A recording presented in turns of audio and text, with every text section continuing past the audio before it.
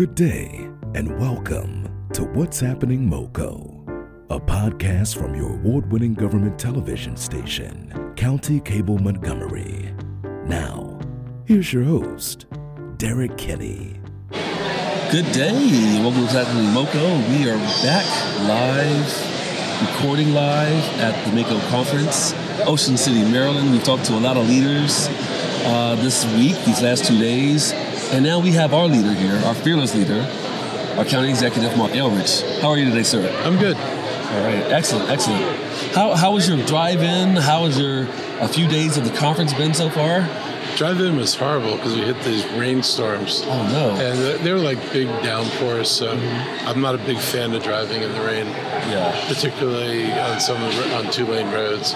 So it's got limit. That wasn't the most fun, but it's been good being down here. I've had just solid meetings pretty much all day long, but I've got to have a lot of conversations with people. I was telling you before, I've talked to a lot of vendors. I'm particularly interested in technologies, processes that we don't have in the county, and to understand what other people are doing. So it gives me a chance to see, somebody sells a type of software to this county and that county, and they're using it for things that we haven't automated yet. I'm curious about the applicability to our county. So one of the benefits of MACo is that you're exposed to ideas and resources that you may not have been known already. Yep. Also, there's best practices that may be done in other areas. What are some of the other things some of the topics or concerns that you find resound across other counties that we may be sharing in Montgomery County? The lack of money at the state level and local levels. I mean, all of us, have had a hard time maintaining budgets or increasing budgets to address additional needs.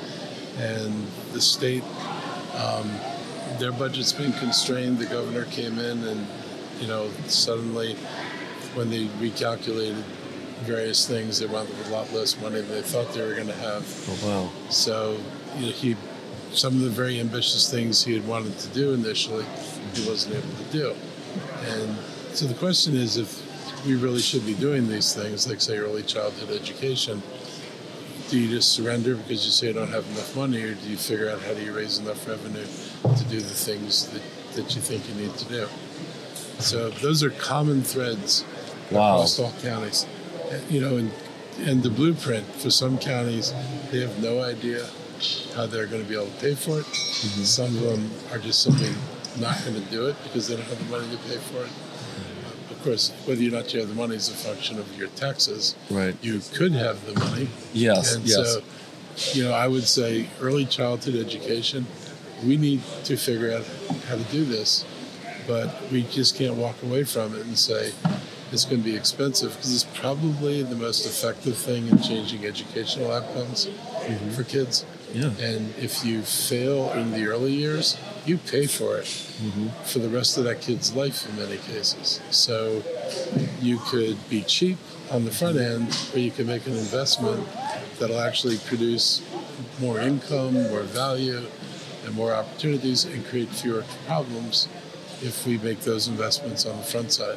Wow. So when you spend money now, when you invest in your people, your young people, which is the county's greatest assets in a lot of ways, then you really lay the foundation for a stronger future. So it's almost as if you can't afford not to invest in your future by investing in those young people. Wow. Okay. And the irony is, of course, we always find the money for jails. Yeah. Well, that will do. Right. But right. Money for things that would in the long term keep people out of jail and give them a sense of possibility and that they could have productive lives and earn livings. That stuff, it's like, well, if I can afford it, I'll do it. It's like, we got to change our mindset on some of these things. Right. Yeah. So we're here at MACo. What are some of the what is over the years coming to MACo? What are some of the things that you find most helpful when you talk to your peers, when you're able to have an offline conversation, not exactly what you're talking about, but what are the opportunities that you have here at MACo to talk to people that you don't normally have a chance to talk to. And then how does that help you kind of shape your approach to leading us? Well, so you see all the county executives down here and a lot of council members for a few days, and you see the governor's secretaries, but also staff. And it gives you a window into what other people do. So, Montgomery County, I think, is a pretty good county, but there are places where we kind of lag in adoption of technology. So here's a place you can go to talk to people and say, how did this work? Because salesmen will tell you everything works great. Yeah, of course. I want to talk to the department that implemented something and have them tell me it worked great. So those are conversations you get to have down here. People ask us questions because Montgomery County is kind of a model for a lot of things. And so it's an opportunity to explain what we do. Climate change is a good example of the county being able to show people, we can do things and it didn't break the bank. Helps other people kind of realize that they can do this too. Right. And so people with not a lot of experience and a lot of misgivings about how you're going to pay for it, they tend to avoid dealing with that kind of issue.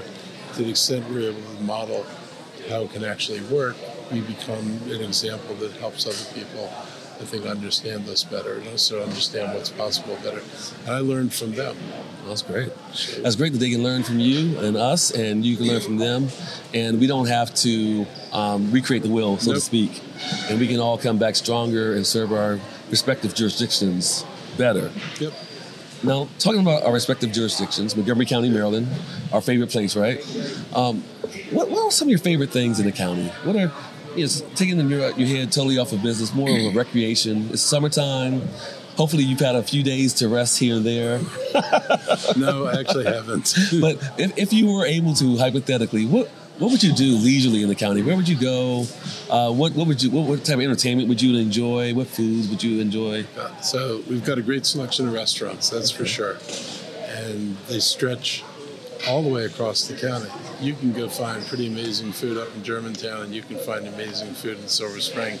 There's probably 25 miles between the two, and everything in every place in between. So I think food is one of the most amazing things. In fact, when we were talking to a group of travel people who, we had a conference. Our Visit Montgomery had a big conference here. One of the things I pitched them, I said, look, if you're dealing with different ethnic groups, Montgomery County is one of the few places where no matter where you're from, you can probably find something to eat that reminds you of back home. And quality offerings too. Yes. Quality offerings, yeah. So that's something I like. I mean, when COVID kind of altered my music routine. Okay. But, there's some really great places here to go listen to music. Yeah. And I'm especially a fan of Hank Doodle's, which is just this, small bar on Rockville Pike across from where White Flint Plaza used to be. And it's like, it had a license. I think it might have been the first place that had a license for on-site consumption, and it burned down, and the community helped raise the money to build it back up. They're like an institution, and for me, I've been going there since I was old enough to drink. Wow! All right. So you're looking over a half century, and it still delivers. It still delivers. In fact, it's enhanced when they rebuilt it. It's better for live music than it was before. Okay. And it's really great community place, and it's a kind of place where people just come in and they're normal. All right. So like me, you enjoy food. You enjoy the food in the county. Unlike me, you have a great appreciation for music, and I noticed in a few of your meetings, your weekly meetings, that you have guitars in the background. And are those decorative guitars, no, or are you guitars. Able to use those things? So I only ever learned to play rhythm guitar. Oh, really? Okay. So I played in a band, and I probably started when I was 14 or 15. I played in the band until I was about 21. I did open mic stuff till I was in my 30s. Wow. Okay. So it was, but I can't play lead, so I play chords. I can do the rhythm piece, the lead piece I can't do. I wish I could. But you did open mics though, so does that mean you sung as well? Or? Yeah, I was the lead singer in the band when I did that. Okay, hold on. So breaking news, stop the podcast. I have this. No one else has this.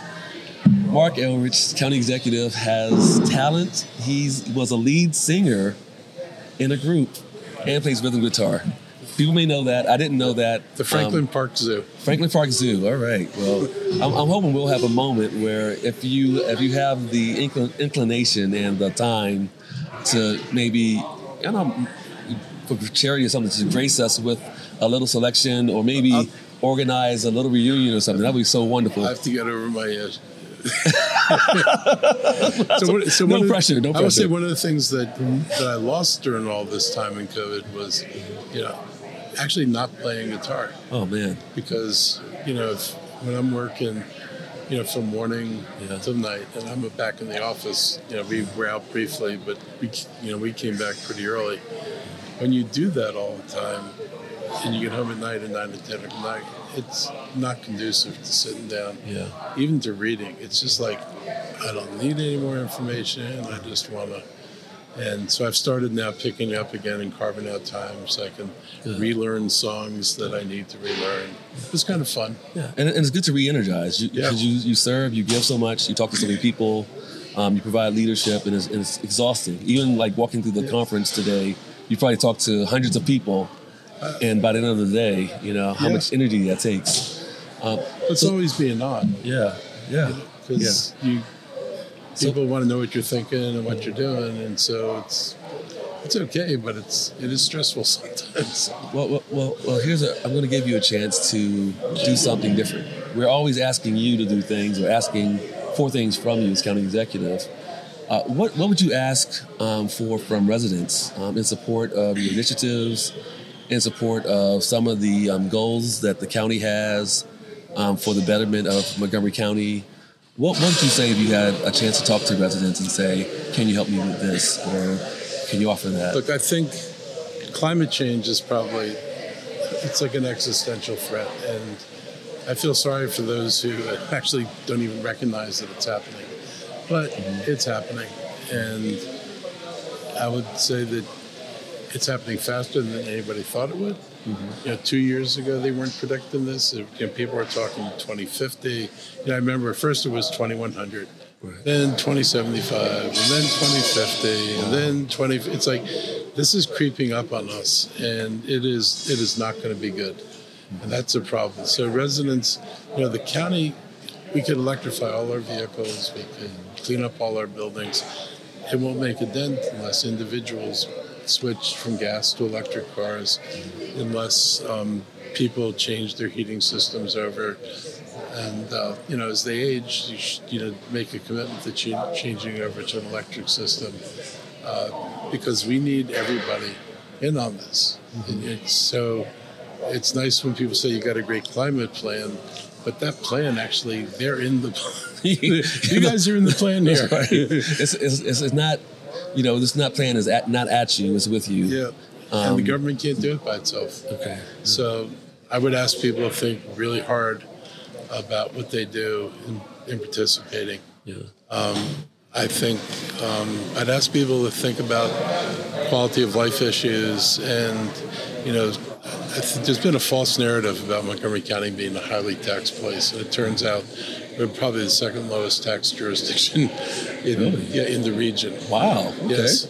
I remember when I proposed the tax increase, some reporter said, well, people are going to go to Howard County. I said, no, they're not, because the tax rate there is $1.25. Yeah. I said, no one's running from here, and you're not going to Virginia because their tax rate theirs are higher. So we need to think about, if we want the things we say we want, it actually costs money. Right. And we have to be willing to do what we need. I mean, early childhood education is one of those things that it is the thing that is most likely to change outcomes for the students. I don't just mean educational outcomes, I mean life outcomes. Right. Whether you get a job, whether you're employable when you leave high school, one way or the other, whether going for a degree or you've got the skills that you need to go out into the workplace. And early childhood makes an enormous difference in preparing kids for that life. If we don't do it, then we're going to pay for it anyway. Right. Because it's remedial programs, it's special classes for kids who are struggling, It's people who never get to get decent jobs, and so they wind up consuming more resources than they contribute in terms of taxes. It's not good for us. Right. And we'd all be healthier if everybody was healthier. Mm-hmm. And if all our students were successful, that would benefit everybody. Right. And so I ask people to, before they jump on, my God, you want to raise taxes, to think about the things we would do with the money. Right. We look at Northern Virginia and people say, why aren't you like Northern Virginia? I'm like, do you know how many taxes Northern Virginia has on businesses that we don't have? And people don't know. They have a tax up to 3% of gross receipts on every business in Fairfax County. Oh, wow. Gross receipts, 3%. So that's something we don't have. And it generates $200 million into the Fairfax County budget, which means we don't get that. They have a 12.5-cent tax on all commercial property that generates a lot of money into the budget every year to do transportation projects. They got a penny added to the sales tax, and 7/10 of that penny goes to transportation projects. So Virginia has got a stream of capital that lets them build transportation projects, which lets them then attract development, because they can tell a company and say, if you come here, you're going to build this improvement and you'll benefit from it. Montgomery County is not able to do that because we don't have a revenue stream and we don't have enough tax revenue right now that would allow us to finance the bonds that would let us build stuff. So every time somebody tells me, Virginia, you want to be like Virginia, and adopt the tax policies that Virginia has. Oh, whoa. That's asking for... That's actually sounds like it's asking for a lot. Okay. It's like if you like what somebody's got or what they've been able to do, you ought to examine how they got there. We do this simplistic thing of just like they've got more of this or they're more successful at that. That all may be true in some ways, but we don't ever dare to have the conversation of what do they do, because that's something that particularly the business community doesn't particularly want to hear. But if you want the business community that you think our competitor has, maybe you ought to hear it. All right.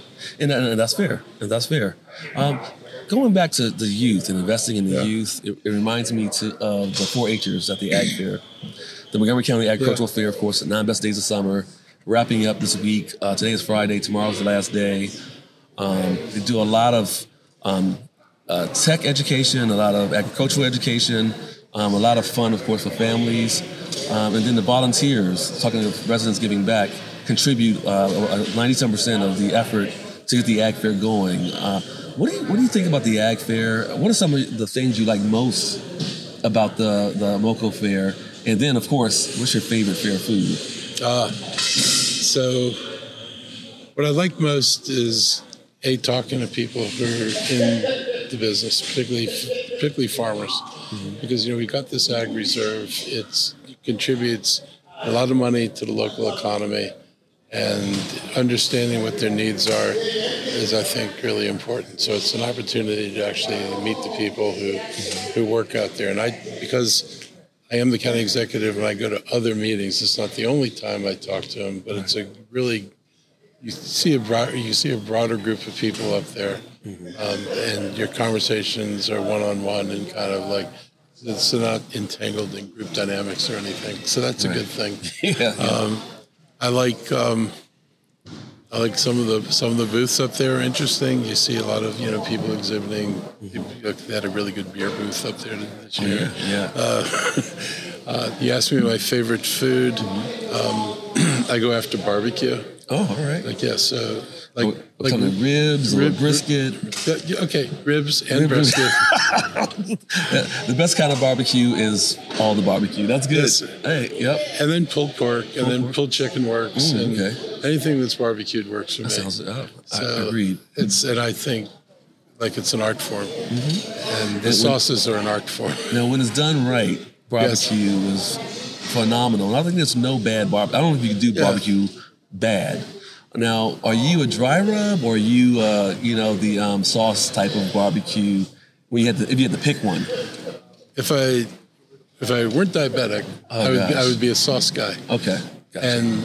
But since all the good sauces have sugar in them or molasses, it's like, so once in a while I'll dabble a little bit on there, but I won't do what I would like to do. Then I really got into dry rubs, and on ribs especially. There's some people who do some amazing dry rub ribs, but I like the meatier. I don't like these skimpy ribs where you're not getting much meat off this. I want a proper rib. Okay, all right. And there are in the DC area. There's some incredible barbecue places. Awesome. And hopefully we'll have even more in Montgomery County, so that the county executive can come and enjoy a plate of ribs, brisket, and some pulled pork. Yeah. All right. So if we have to wrap up, okay. We can't talk forever. I wish we could, because you have your wealth of knowledge, and I think you have a mind for running the county and a heart for the people of the county.